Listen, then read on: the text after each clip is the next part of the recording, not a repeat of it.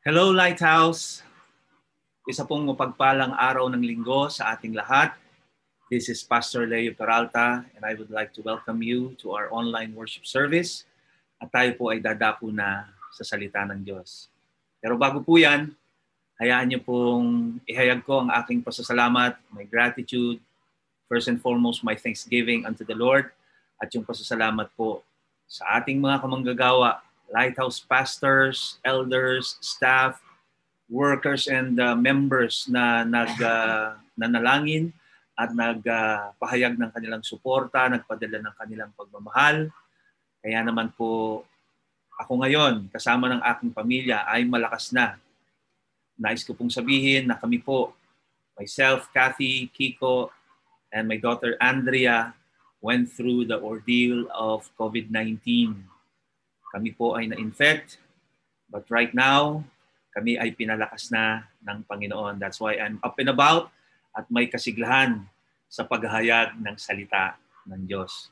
Kung napapansin niyo po ang aking bigote, ang aking itsura ngayon, pagbigyan niyo na po, this is my I survived COVID look. Okay? So maraming salamat po sa Panginoon. Salamat din kay Pastor Mike and Pastor Alex for the exhortation and the pastoral prayer a while ago. Bago pa po tayo dumako sa salita ng Diyos, tayo po ay manalangin. Panginoon, maraming salamat sa iyong salita na aming mapapag-aralan ngayong araw na ito. Kumilos ka po sa inyong pinakamakapangyarihang paraan, Banal na Espiritu, kasiyahan mo po kami at hayaan mong sa pamamagitan ng aming pag-aaral ay madakila namin ang inyong pangalan Jesus. At ito po ay magbigay ng kalakasan sa buhay ng bawat isang makakapakinig. Para sa inyong kapurihan. Sa pangalan ni Jesus. Amen. Amen.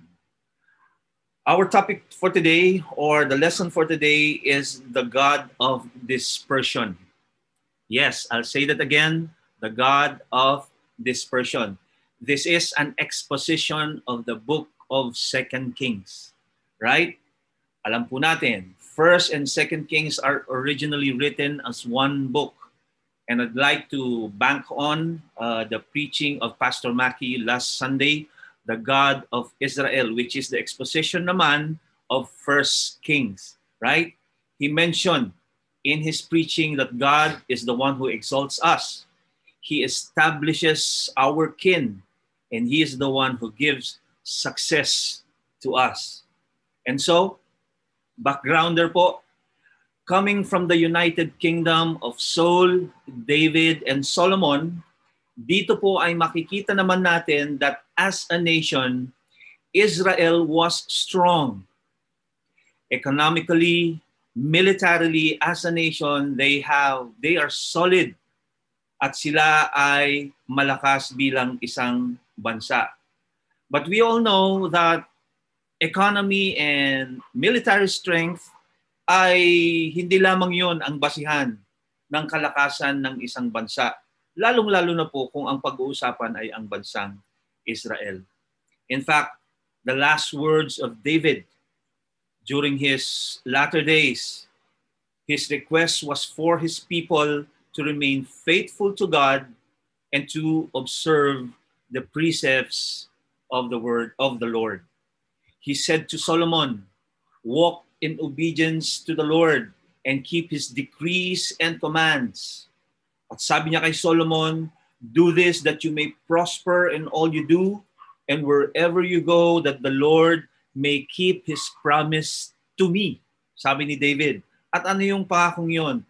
That your descendants, if your descendants watch how they live, and if they walk faithfully before me with all their hearts and soul, you will never fail to have a successor on the throne of Israel. Pinangakuan ng Diyos si David na ang kanyang salinlahi ay patuloy na mayroong uupo sa kanilang trono bilang Israel. But we know that Solomon made horrible choices. Right? He marries the daughters of other kingdoms. Maaring ang dahilan is political alliance, which is very much normal. Tayo po napapanood natin sa mga sine pa ba ngayon? Wala pong sine ngayon. Sa mga movies and in Netflix na lang, the monarchs, the kings, and the queens of a certain kingdom would arrange marriages with other monarchs para sa kanilang mga anak. And then that alliance would make them stronger together, right? Pero dito po, hindi si Solomon, hindi ang mga anak ni Solomon ang kanyang ipinaasawa sa ibang mga nasyon. He himself marries hundreds of beautiful ladies ng ibang kaharian. He marries hundreds of them, 700 wives for the record. At hindi pa natapos doon, meron pa siyang 300 concubines. And of course, in the process, he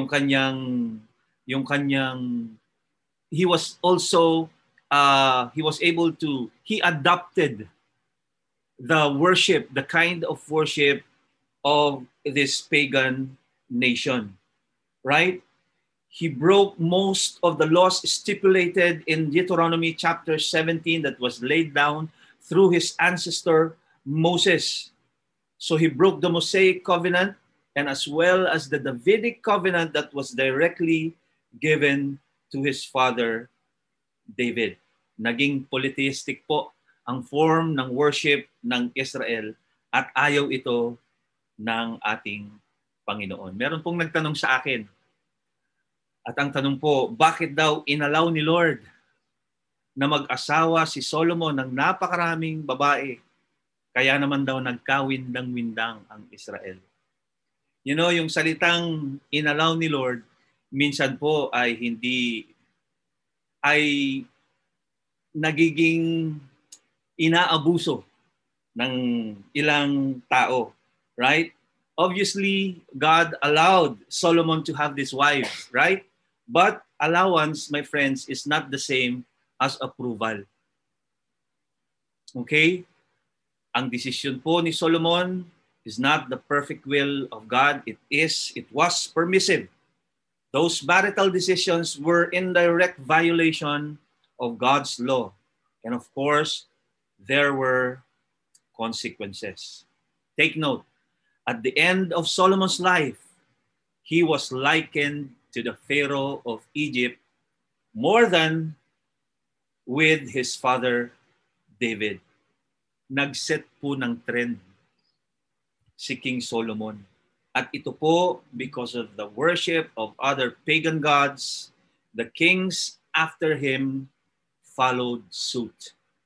They would rebel against each other, they would establish with their own turf, and then continued the trend of sinning. Because of that, a continuing downward spiral happened to Israel. Because of the sins of her people, as influenced by their kings. Israel now is split into two. The northern kingdom Israel with the capital Samaria, and the southern kingdom Judah with the capital Jerusalem. So magandang tanong, why God of dispersion? Let me answer it right away. God in his sovereignty chose to exile the Israelites to the conquering nations as consequence to their idolatry and adultery. Why adultery? Kasi in a way, inibig nila ang ibang Diyos at ayaw ng Panginoon yun, as I have said. And because of the sins of Israel, they were dispersed as a nation.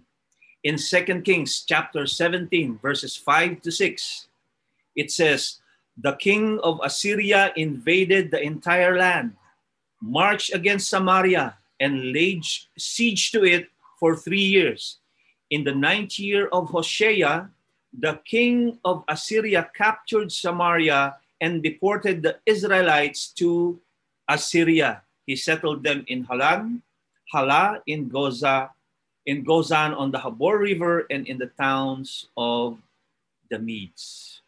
This is the very first deportation. This is the very first dispersion. Okay? It happened in 722 BC, the fall of Israel to Assyria.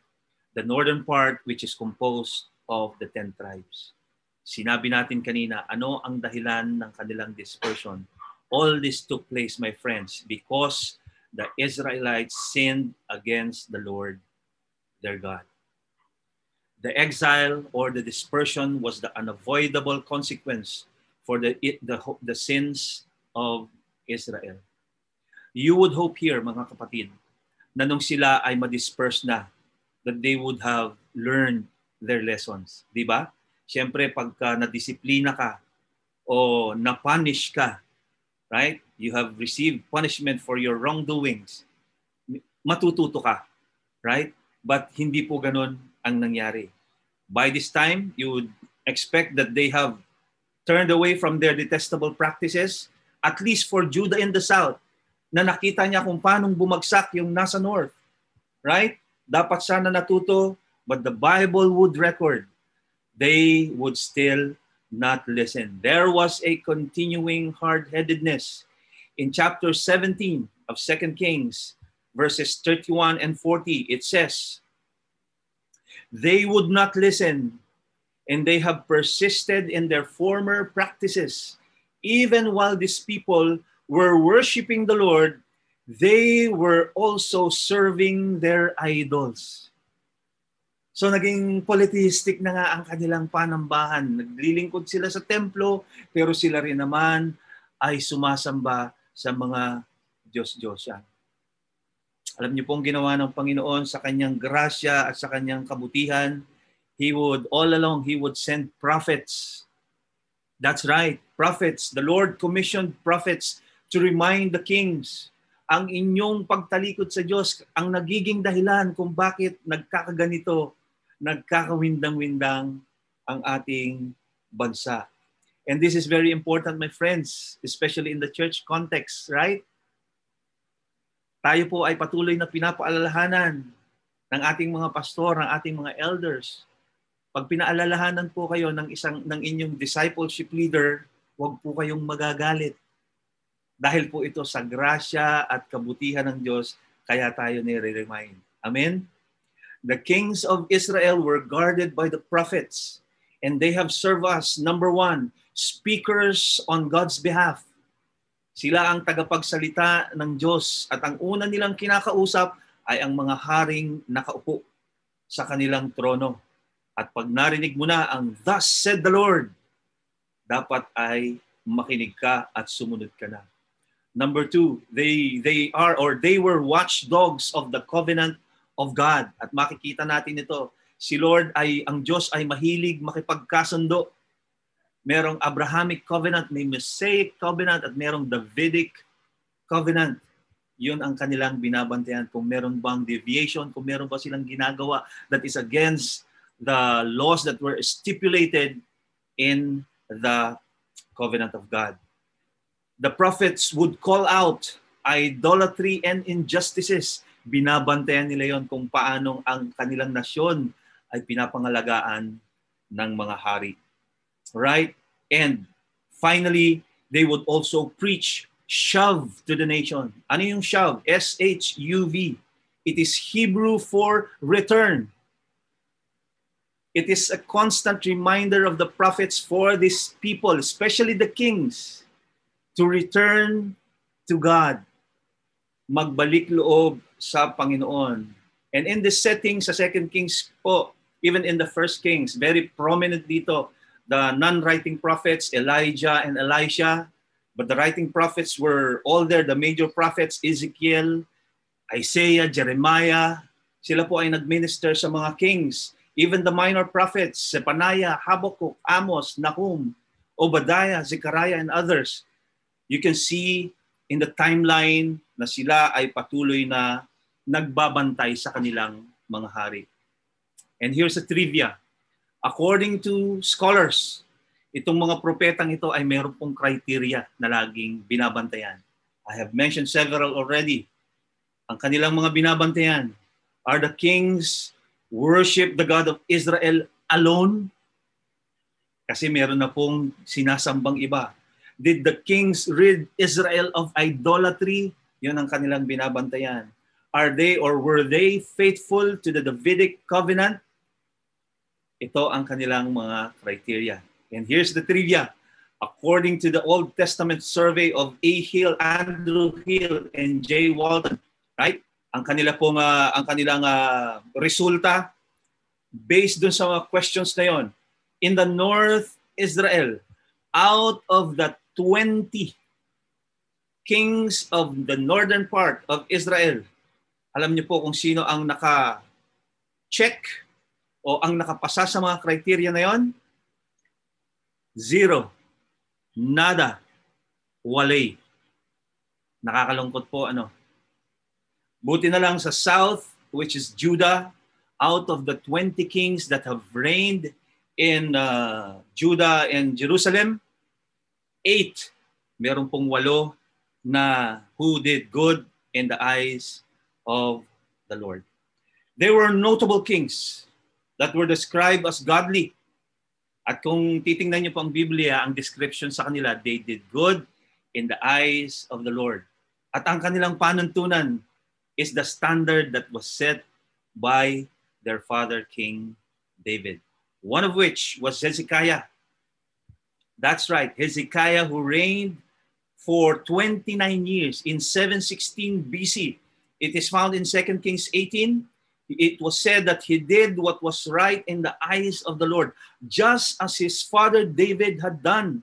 Ano ang ginawa niya? He removed the high places. Sinira niya mga sacred stones. He cut down the Asherah poles. He broke into pieces the bronze snake Moses had made, for up to that time, the Israelites had been burning incense to it.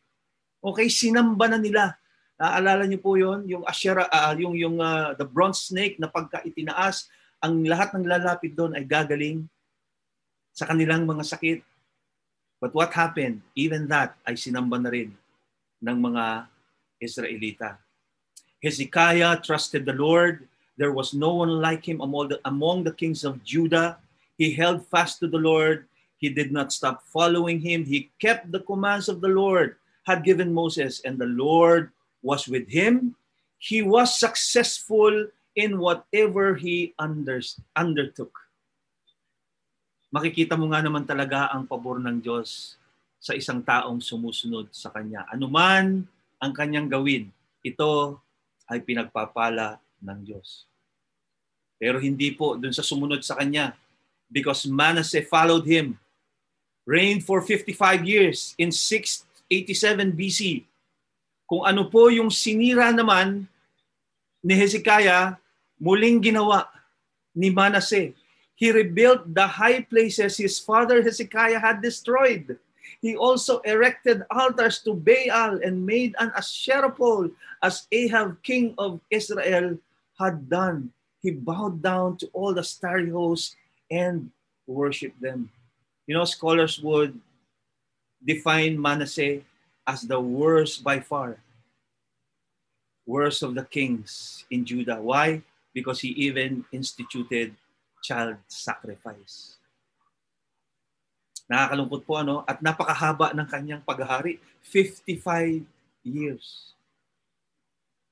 In fact, meron pang isang hari na nag-reign ng 2 years lang. So after 57 years, Josiah naman replaced the throne. For 31 years, he reigned.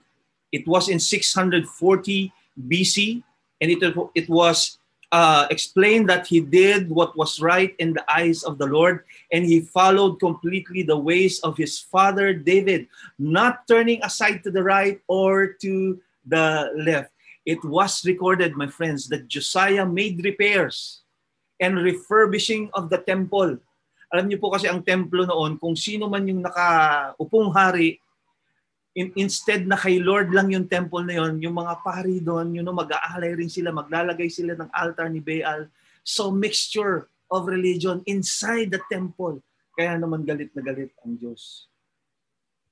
And so because of the repair and the refurbishing of the temple, in the process, the workers inside the temple found the book of the law. Yung matagal ng libro ng Torah. na natabunan na for 55, 57 years na hindi man lang nabubuksan. Ito ay nakita ni King Josiah. And verse 11 would say, when the king heard the words of the book of the law, he tore his robes. He said, great is the Lord's anger that burns against us, because those who have gone before us have not obeyed the words of this book. And they have acted in accordance with all that is written concerning Israel. King Josiah now instituted reforms. He ordered the temple to be cleansed. He renewed the covenant. He removed from the temple all the articles made for Baal and the Asherah poles and the starry poles. He burned them outside Jerusalem in the fields of Kidron Valley.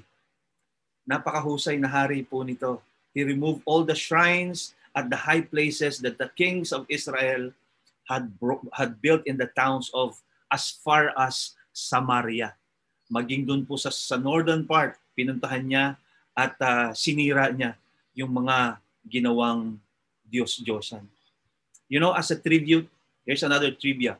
As a tribute to Josiah, when he died, the prophet Jeremiah composed laments to commemorate his life. Napakahusay na hari.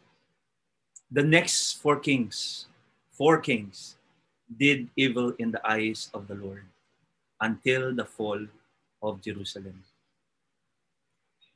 Jehoahaz, Jehoiakim, Jehoiachin, Zedekiah, they reigned for 22 total years, but led the people into idolatry until the fall of Jerusalem to the Babylonian Empire. Here's the catch.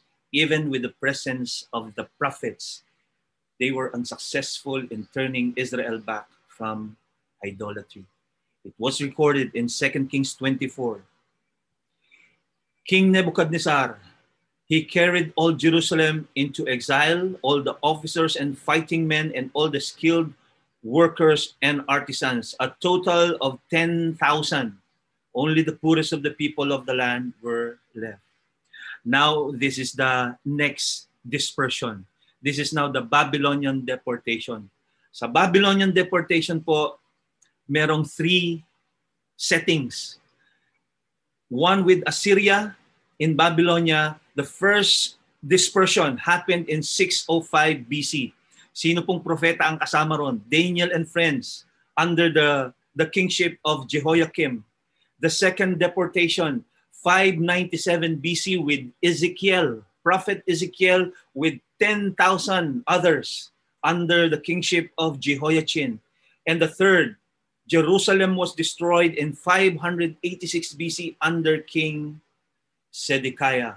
On the 7th day of the 5th month, in the 19th year of Nebuchadnezzar, he set fire to the temple of the Lord, the royal palace, and all the houses of Jerusalem. Every important building he burned down. The whole Babylonian army under the commander of the imperial guard broke down the walls of Jerusalem. Ito po ang naging ultimate result sa paghahari ng mga evil kings. A total of 4 dispersions until the fall of Jerusalem. What can we learn, dear friends? First, dispersion is God's tool in disciplining His people. Let me cite an example. During the second deportation in Babylon, as I have mentioned a while ago, 597 BC, nandun po si Ezekiel. Ezekiel and company were already in exile. Nandun na sila sa Babylon. But God would still use him to preach shav, to preach return. That was still the central message of the prophet Ezekiel. In Ezekiel 18:32, it says, the Lord says, I take no pleasure in the death of anyone, declares the sovereign Lord. Therefore, repent and live. Marami nang namatay, marami na ang napahamak dahil sa mga kasalanan. Kaya naman tumalikod ka na at magbalik loob sa akin. Hindi ako nasisiyahan sa mga namamatay. Anong ibig sabihin nito, kapatid? God wants His people to repent. And He would go to the extent of changing life situations, if only to communicate how far the people have fallen away. Ang mga tao po galit na kay Ezekiel nung panahon na yon. Alam niyo po ang sinasabi nila, mag-preach ka naman ng iba. Nandito na tayo eh. Deported na tayo. We are already dispersed. We are already receiving the punishment of our sins. Sana naman mag-preach ka ng nakakagaan ng pakiramdam. It makes sense, right? Pwede rin naman. Pero Ezekiel could not help but to preach still the message of repentance, pagtalikod sa mga ginagawang kasalanan. Why? Because he wanted the people to understand the seriousness of sin. And that was the reason why they have been taken into captivity. That's the reason why they were dispersed in the first place. And it seems matigas pa rin ang ulo. Even when they were dispersed already, andun na ang mga propeta, kasama na nila. Anong ibig sabihin? Meron pa rin pong sumasamba sa ibang mga Diyos, even in the place of dispersion. And so it was incumbent upon Israel to refute false hopes that were given by false prophets. Kasi po meron ding nangangaral na ang sinasabi nila, right? Tapos na ang ating paghirap. Our suffering has ended. Tayo ay babalik na. Tayo ay babalik na sa Israel.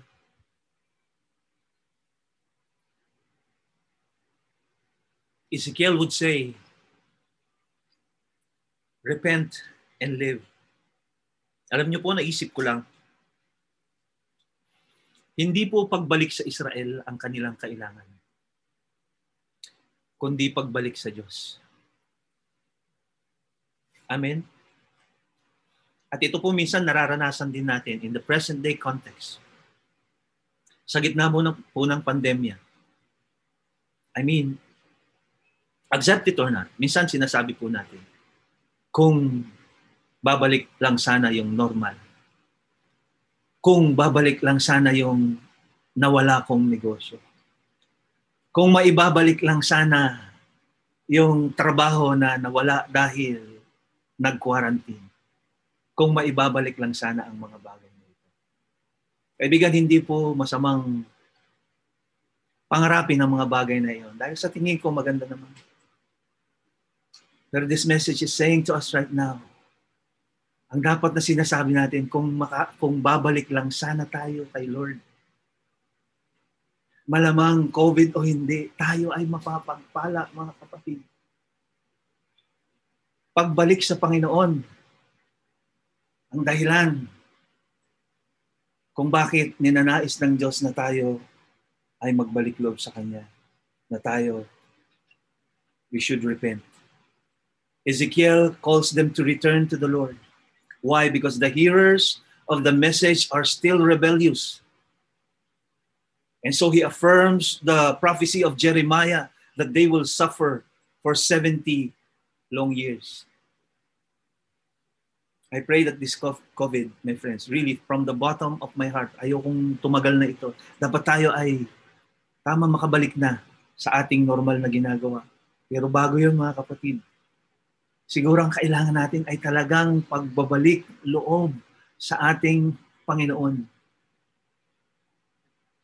You know, in the pastoral team that is regularly held by Pastor Jojo, pinag-uusapan po namin yun, yung mga pastoral tendencies. Because here in Lighthouse, we always lean towards empathy, right? And I thank God for that. Dahil talaga namang Lighthouse, tayo ay nakikiramay, tayo ay alam natin kung paano makibahagi sa paghihirap ng ating kapwa, kung paano tayong tumutulong. And I love that. Gusto natin magandang istorya, gusto nating tulungan, gusto nating, may angat sa hindi magandang kalagayan. But what I am trying to say is this, my friend, not at the expense of truth. kung paano nating binabanggit na ang Diyos ay mabuti. And amen to that. Kung paano natin binabanggit na ang Diyos ay mapagmahal, amen to that. Banggitin din po natin that our God is a just God. Amen? That even in dispersion, God would not stop in reminding His people to turn away from their sins and to live a godly lives.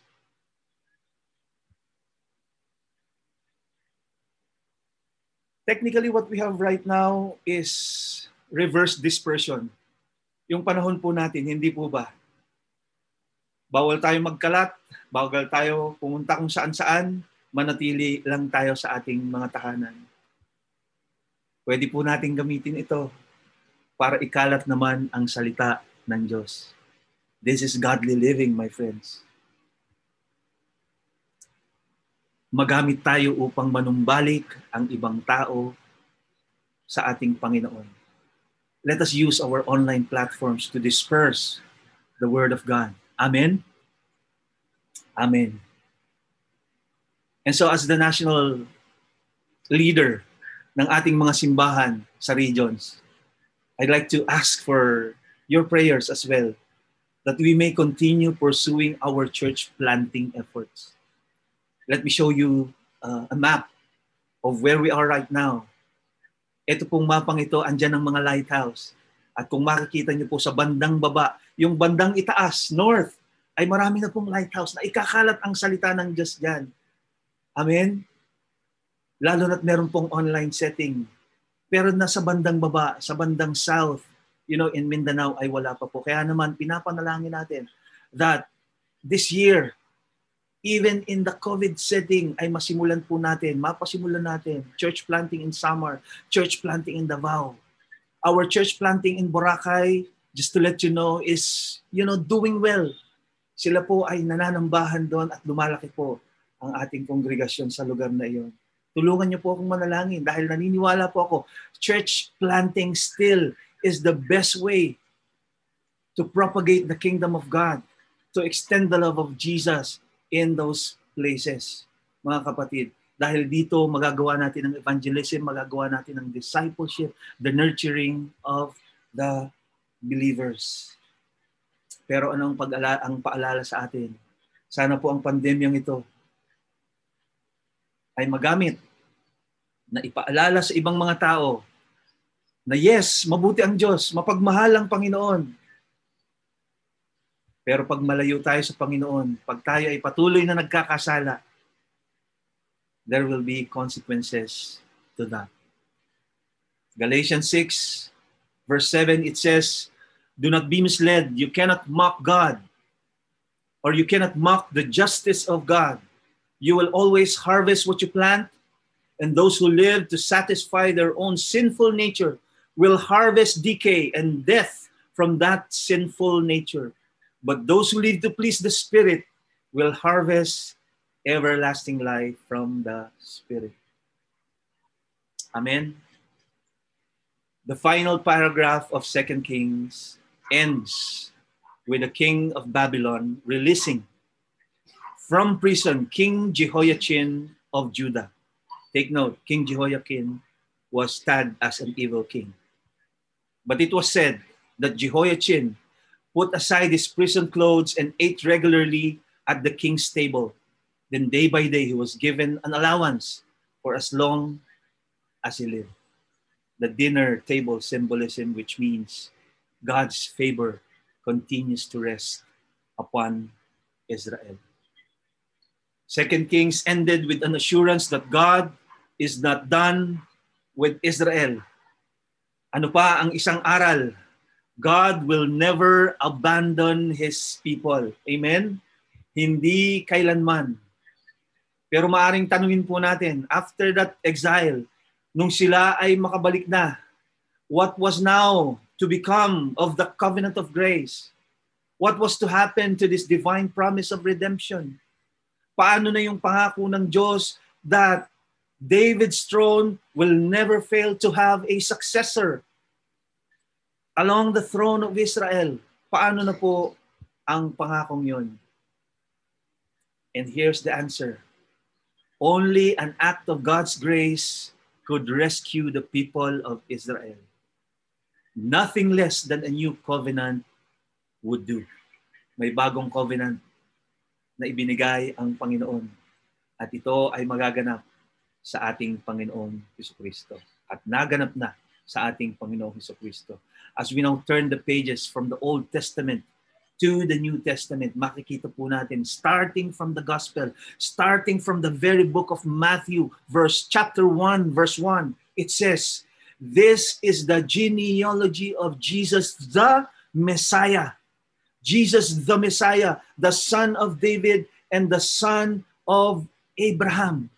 The entire book of Matthew would tell us about the Messiah. 17 times it was mentioned.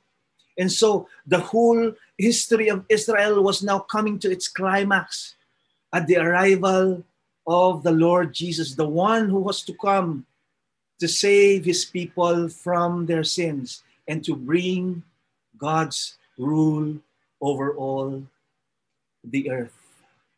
Luke 1, 32, 33, it says, Jesus, he will be great and he will be called the Son of the Most High. And the Lord God will give him the throne of his father David, and he will reign over the house of Jacob forever, and his kingdom will have no end. Let me share with you this one final testimony, and then we will pray. I'd like to share with you our COVID experience. As I have mentioned, we acquired the virus, and for the past few weeks, me, my wife, Kiko, and Andy, we caught the virus despite strictly observing the safety protocols. We still got infected. And let me say this, COVID-19, my friends, is an ordeal that you would not wish for anybody to get. Napakahirap po. For more than 3 weeks, we fought, we prayed, and together with Lighthouse people, nanalangin, mga kaibigan at mga kapamilya, we prayed hard, my friends. We had to stay home because we all know that hospitals have no vacancies dahil yung mga frontliner themselves, they were infected, right? So talaga pong walang choice but to stay at home and get treatment right there. And then, I remember the hardest part of the sickness. It was the point where I was coughing so hard and I was trying to catch my breath. Yung talagang umuubo ka na at hahabulin mo yung hininga. But while going through that, my friends, I still have to take care of my even sicker wife, my even sicker child.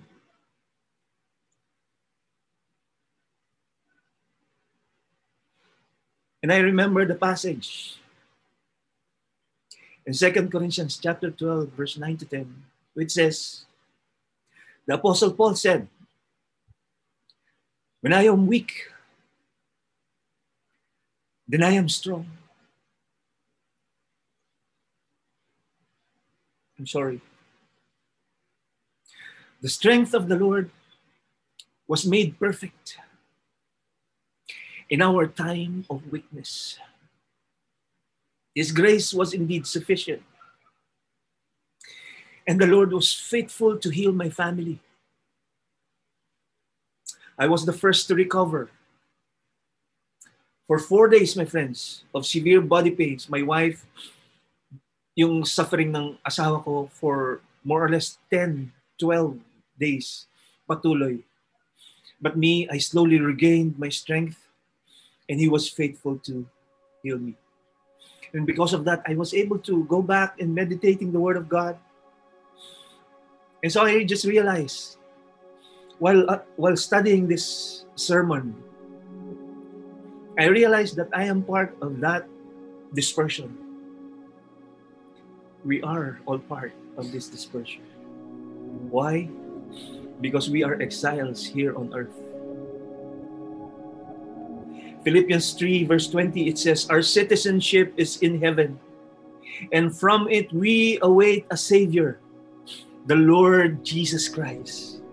Hebrews 13:14, it says, here on this earth, we have no lasting city, but we seek the city that is to come. I fully understand that Jesus is not only a healer, though He has healed me. He is the Messiah, the Savior, that He will bring me from this life of misery into the life of blissfulness in heaven. Pinagaling po ako ng Panginoon. But when I was reminded of this, I said, Lord, happy na po ako na ako ay pinagaling mo. But then I realized, His healing is beyond our life here on earth. His kind of healing is beyond physical, beyond emotional, and certainly beyond financial, right? His healing is eternal.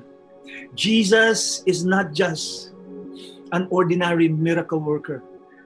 He's not just an ordinary king. He is the King of Kings, and He is the Messiah, the Savior of our souls.